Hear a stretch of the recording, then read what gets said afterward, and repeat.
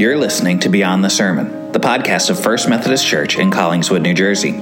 Our goal is not only to share our sermons, but to go beyond the sermon in conversation about what we're learning and what God is doing in our lives and in our community.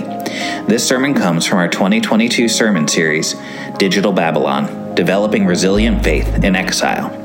You can find more information about our church at fumccollingswood.org. Thanks for listening.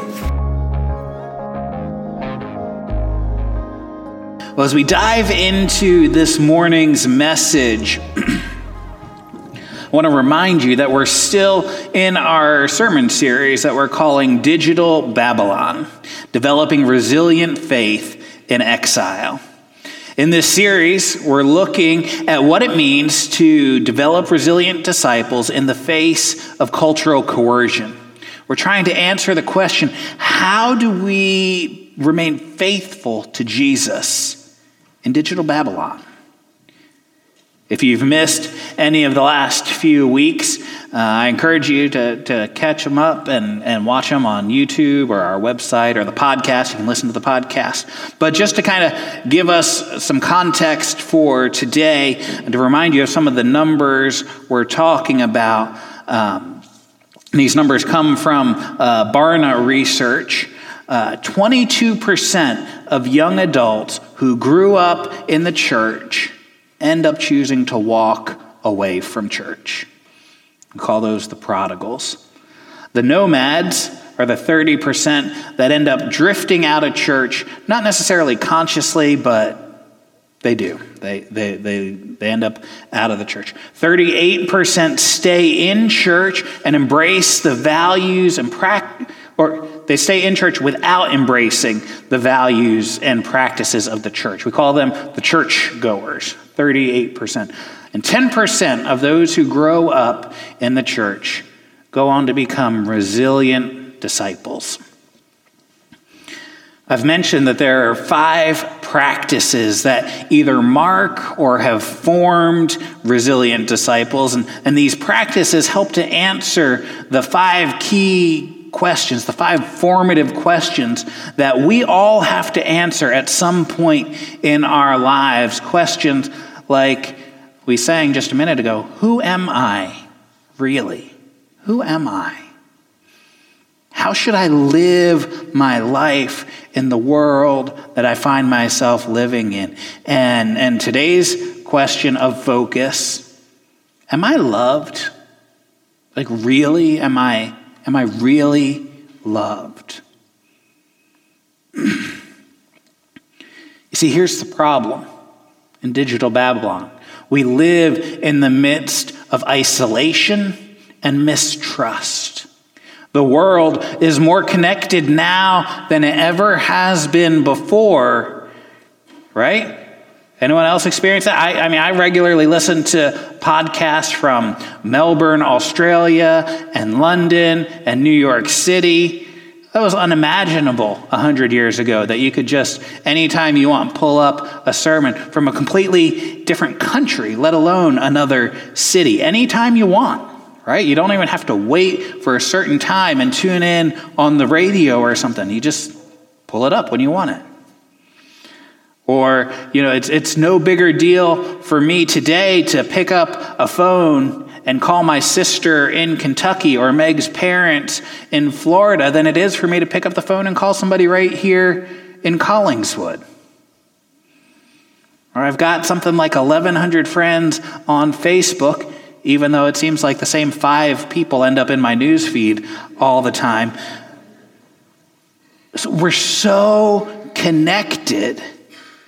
But people today feel more lonely and less known than ever before. In fact, people in America are twice as likely to say that they are lonely than they were 10 years ago. And just as a reminder, this is research that was done before COVID.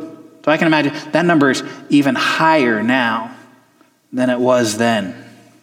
But living in digital Babylon, we can find that we're living in something of a digital bubble, right?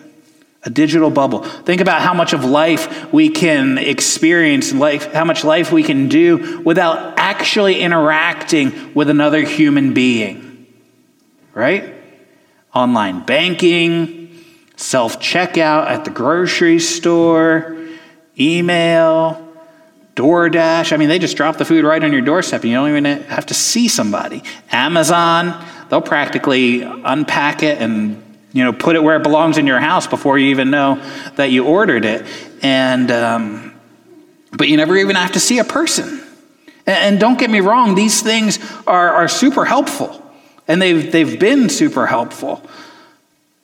But when it's become our normal, everyday experience to go through the day without actually interacting with another human being, it has a disembodying effect on us. It's like our existence is disconnected from our physical bodies.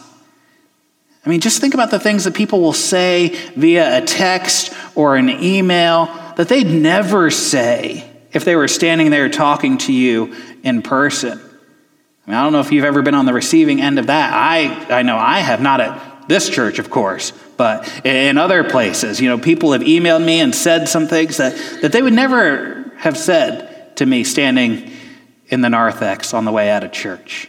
But they'll say it in an email or a text message, And this digital bubble then fosters this idea that we can just live a my-sized life, right? My world is all that exists.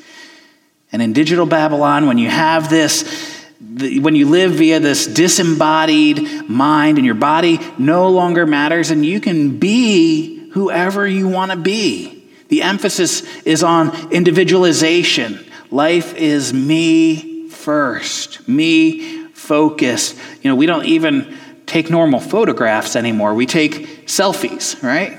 I wouldn't take a picture of you all in the congregation. I'd get you all in the background, right? But the focus is where? It's on me.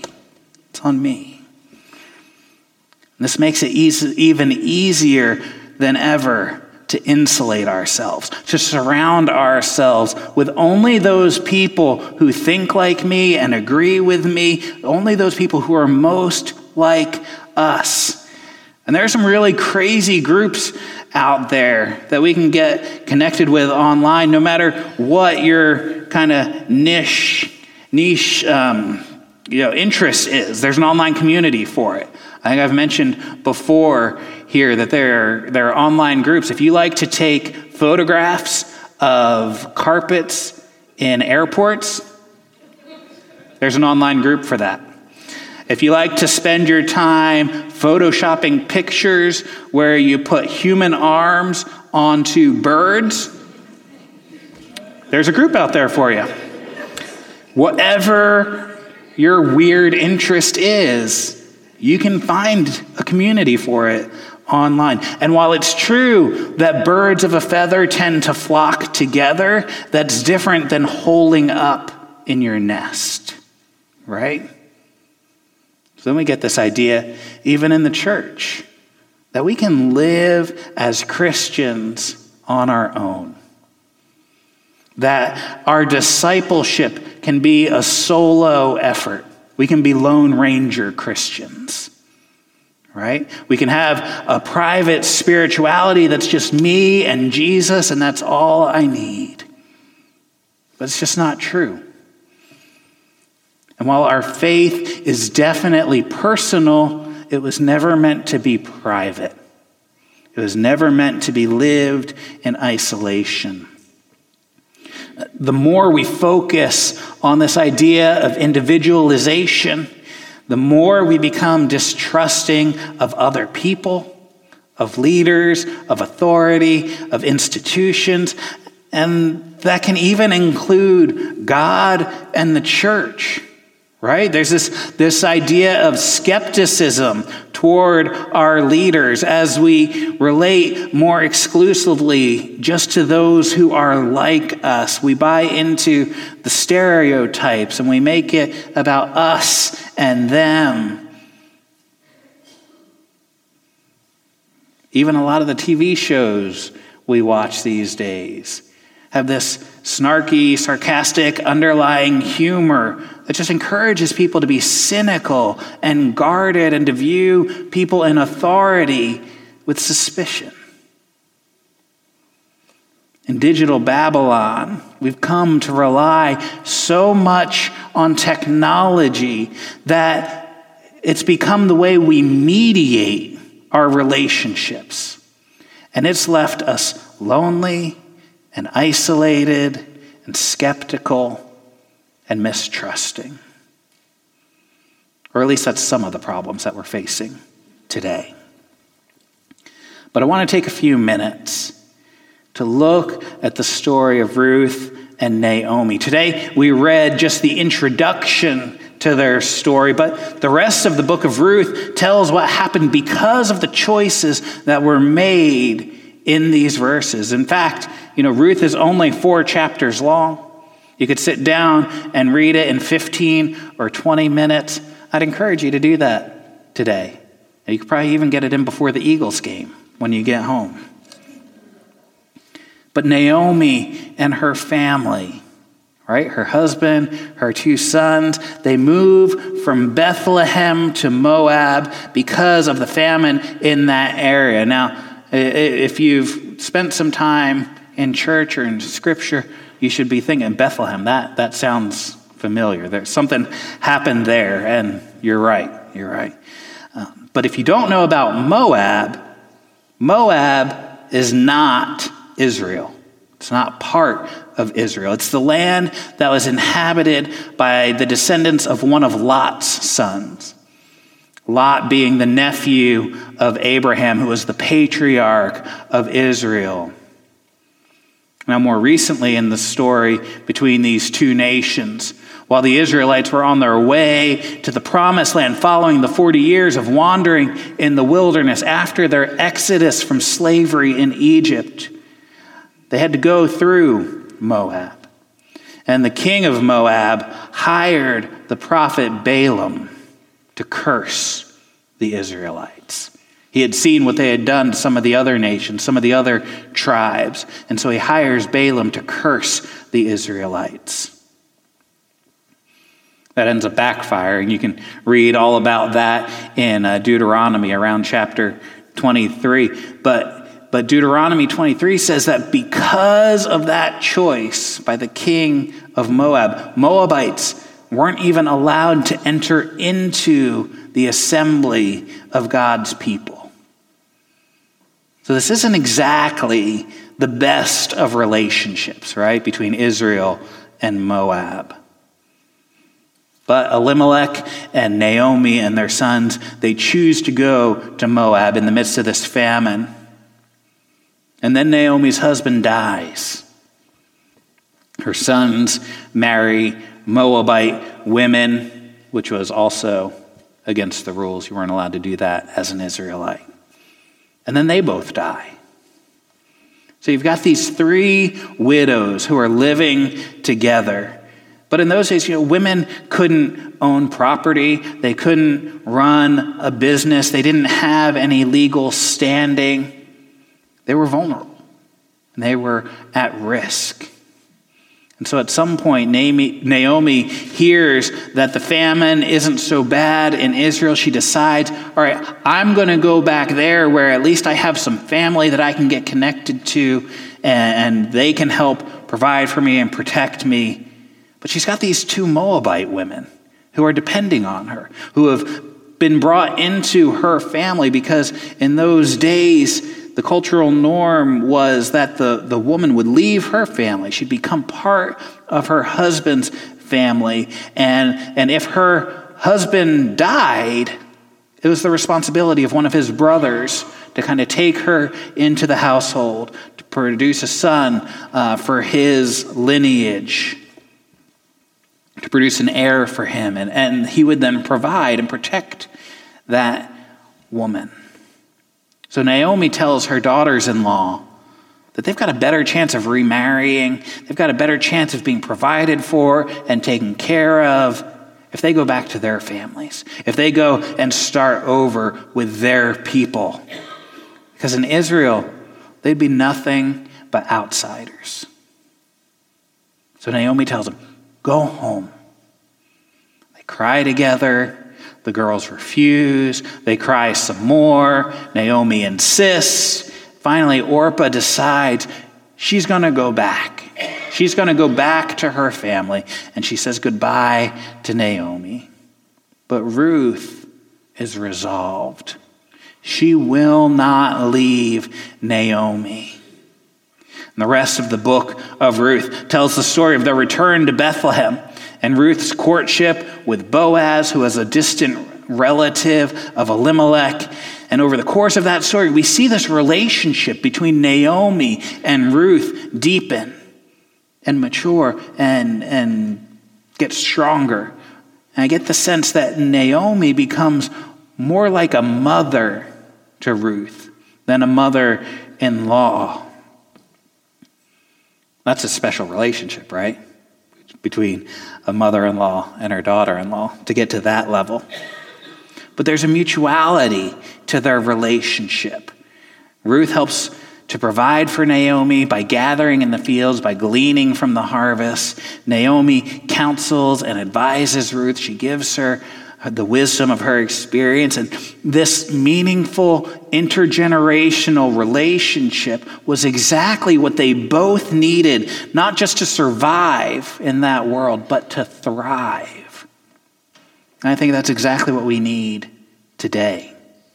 If we are going to develop followers of Jesus who are resiliently faithful in the face of cultural coercion and who live vibrant lives in the Spirit, meaningful relationships have to occur.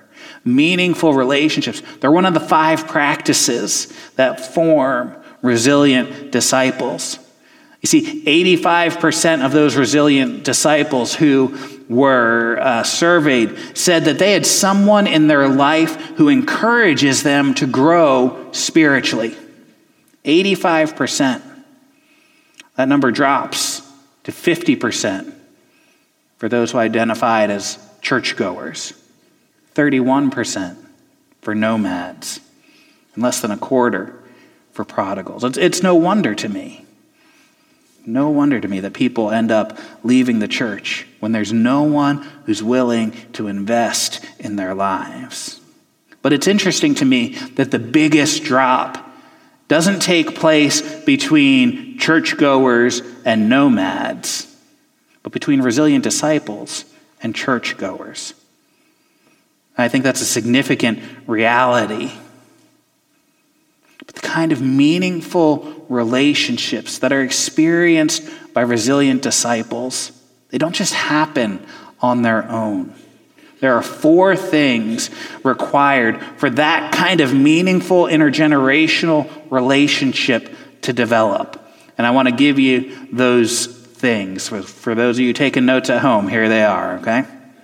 Number 1, if we're going to develop meaningful intergenerational relationships, we've got to know what kind of people we want to spend time around and become like. We've got to know what kind of people we want to become. It's really hard to build meaningful relationships if no one wants to be around you. Right? If you're just cranky and you hide yourself away and no one wants to be around you, it's really hard to build relationships if no one wants to be around you or grow to be like you. In their book, Connected, The Surprising Power of Our Social Networks and How They Shape Our Lives, James Fowler and Nicholas Christakis tell us that we become the average of the 5 people that we spend the most time with. So they tell us, if your 5 closest friends gain 10 pounds, chances are you're going to gain 10 pounds too. If the 5 people you spend the most time with pick up a habit like running, chances are you're going to start running too. The people we surround ourselves with matters. It matters. And therefore, it also matters what kind of person you are becoming. Because if you're one of those 5 people for someone else, it matters who you're becoming. If you know who you want to be, it matters who you're becoming. So if we're going to develop these kind of meaningful intergenerational relationships, we've got to know what kind of people we're becoming. Number 2, if we're going to develop meaningful intergenerational relationships, it's going to take intentionality to cultivate those relationships. Rarely do we just stumble into the kinds of relationships that form us and shape us and mold us. It usually takes place because someone in the relationship takes the initiative. You don't just end up with a mentor because you happen to bump into somebody in the supermarket, at least not often. But if someone comes to you and says, hey, I want to mentor you. I want to take time and invest myself in your life. Or if someone comes to you and says, hey, you've lived life a lot longer than I have, and you've got some wisdom that I want to gain from. It takes intentionality. There needs to be a desired outcome in that relationship, a purpose that's understood. You see, it takes time and it takes work to make those relationships happen and to make them a priority in the midst of all the busyness of life. I know there are some people in the room who are retired at this point. You say, I've got all the time in the world. But there's others of you in here who are like, I've got to work, I've got kids, we've got soccer practice, we've got music practice, we've got XYZ. Like, how can I even add one more thing into my life? It takes intention. It takes intention. It takes a choice to enter into that kind of relationship. Which leads into number 3. It's going to take more than just Sunday morning to build these kind of relationships. I've said it before, I'll say it again, worshiping together is good. It's a great thing. It's core to who we are as followers of Jesus. But on its own, Sunday morning isn't going to foster the kind of relationships that are needed to develop this kind of resilient faith. We need other shared experience, other points of connection. We've got to spend the time together building those relationships. So maybe it starts with, coming a little early so you can be part of the coffee time and talking to some people who maybe are outside of your normal circles, people you already know. Maybe it's making it a priority to come to the next event we have at the church, the next lunch or dinner, but maybe not the church conference meeting as much as those are important. It's not exactly the fellowship building kind of event that we're talking about. But it takes more than just showing up to worship on Sunday morning if we're going to create the kind of relationships that will form this kind of resilient faith. Number 4, meaningful relationships are going to require vulnerability on both sides. It's not just about one person in the relationship lecturing the other person. It's not just about one person in the relationship patronizing the other person and listening to all their stories and sitting there and smiling and nodding. There's got to be vulnerability. You've got to open yourself up and be honest with one another and realize you both have something to learn and you both have something to offer. Developing meaningful intergenerational relationships requires vulnerability on both sides. One of the questions that we as humans unconsciously ask, and we tend to bring it first and foremost to our mothers, is the question, am I worth it? Am I worth it? Am I worth, we ask our mothers primarily, am I worth all the sleepless nights, the hours of worry, Am I worth the inconveniences that come with needing to get picked up and dropped off and taken here and taken there? Am I worth the stretch marks? Right? These are all questions we ask. Maybe not in those words, but we ask, am I worth it? It's really just another way of asking, am I loved? Am I loved? Some of us got that answered really well by our moms. Some of us may not have gotten it answered so well. But we all need that question answered by people in our lives other than our moms. No matter how good of a job they did, we need that question answered by other people. We need those kinds of mentors in our lives, people who can teach us how to have rich, meaningful, face-to-face relationships, right? Because you're not going to learn how to do it on YouTube or Facebook or TikTok. And if you ask Siri or Alexa, they don't have a clue about real relationships. We need those people in our lives who can help us translate faithfulness into the context of life that we're living with. And I get it. Listen, the things that kids and young adults and even adults my age are going through these days don't necessarily look the same as the things you went through when you were in those stages of life, but it doesn't mean that you don't have wisdom to offer. It doesn't mean that your choice of faithfulness in the midst of your context can't be translated into the context we're living in today.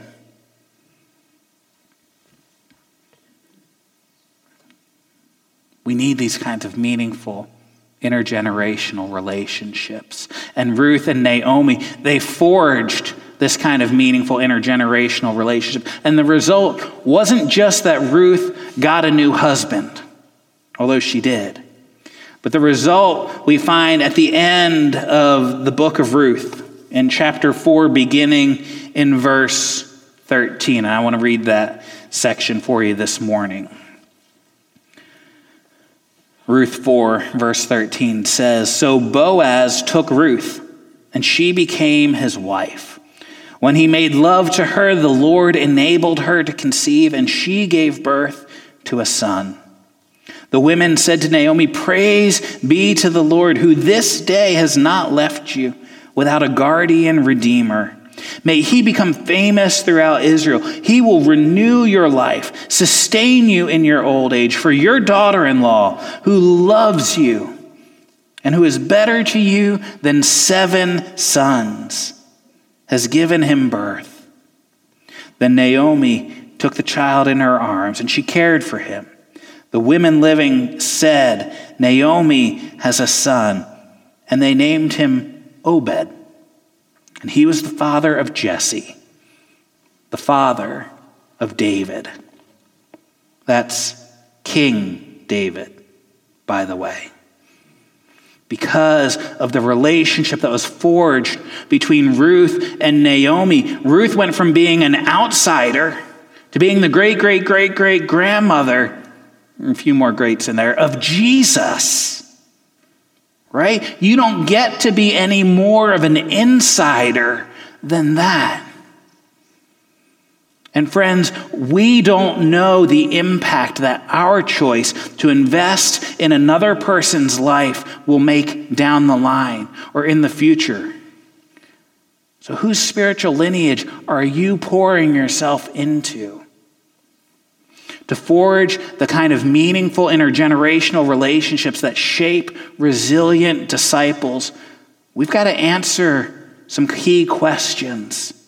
But not only answer them, we've got to own our answers. Because if we don't own our answers, we're not going to act on them. So First Methodist, who are you becoming? And who do you want to become? Are you willing to invest the time and intention that's needed to create this kind of meaningful intergenerational relationship? And will you choose to be vulnerable in order to create space for God to work in the midst of those relationships? Those are the questions that are before us today. Are we going to pour our lives into the life of another for the sake of what God wants to do in the world?